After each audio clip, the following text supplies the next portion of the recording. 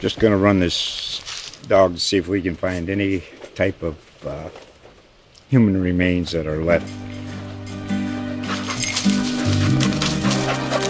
Listen to Where Secrets Go to Die, The Disappearance of Derek Hennigan. From the Detroit Free Press, a new podcast set in the woods of Michigan's Upper Peninsula. Available on Apple, Spotify, Freep.com, or wherever you get your podcasts.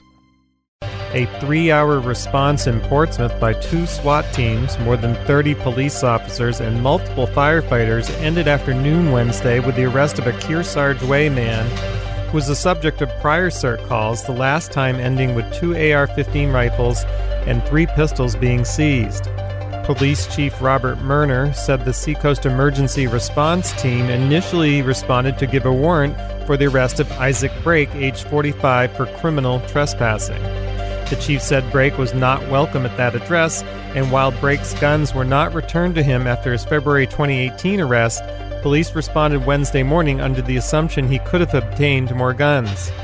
Police Captain Mark Newport said Brake was given the chance to surrender to the warrant, but advised police over the phone he would not leave the home and would not submit to arrest. He said Brake is also charged with resisting arrest. Just going to run this dog to see if we can find any type of human remains that are left.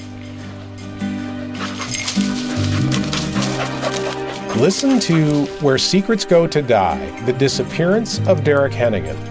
From the Detroit Free Press, a new podcast set in the woods of Michigan's Upper Peninsula. Available on Apple, Spotify, Freep.com, or wherever you get your podcasts.